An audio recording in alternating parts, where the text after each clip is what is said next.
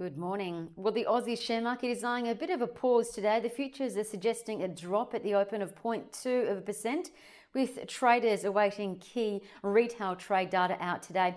Overseas markets were positive. Global equities, oil and gold all gained ground overnight.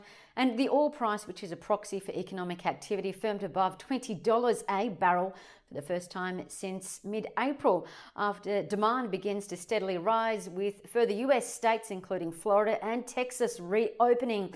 Now, also helping the oil price are the production cuts that have kicked in from Norway and Canada. However, what weighed on overseas markets, particularly Wall Street, was weaker than expected economic data, with the US trade deficit, the balance between imports and exports, falling slightly more than expected, losing 12%, falling to $44.4 billion. The surprise came as exports dropped to their lowest level since 2016. Looking at US stocks, pharmaceutical giant Pfizer, their shares rose 2.4%, while for the sectors, health and IT led the rally, up 1% each. All in all, the Nasdaq out of the indices gained the most, 1.1%, and the S&P 500 followed. Elsewhere, the gold price inched slightly ahead to $1,714 an ounce. Now, what to watch today? Well, the donation and church pay app called PushPay, PPH, announced revenue rose over 30% in the 12 months right through to March, while its profit fell 15%, weighed by its acquisition of another payment platform.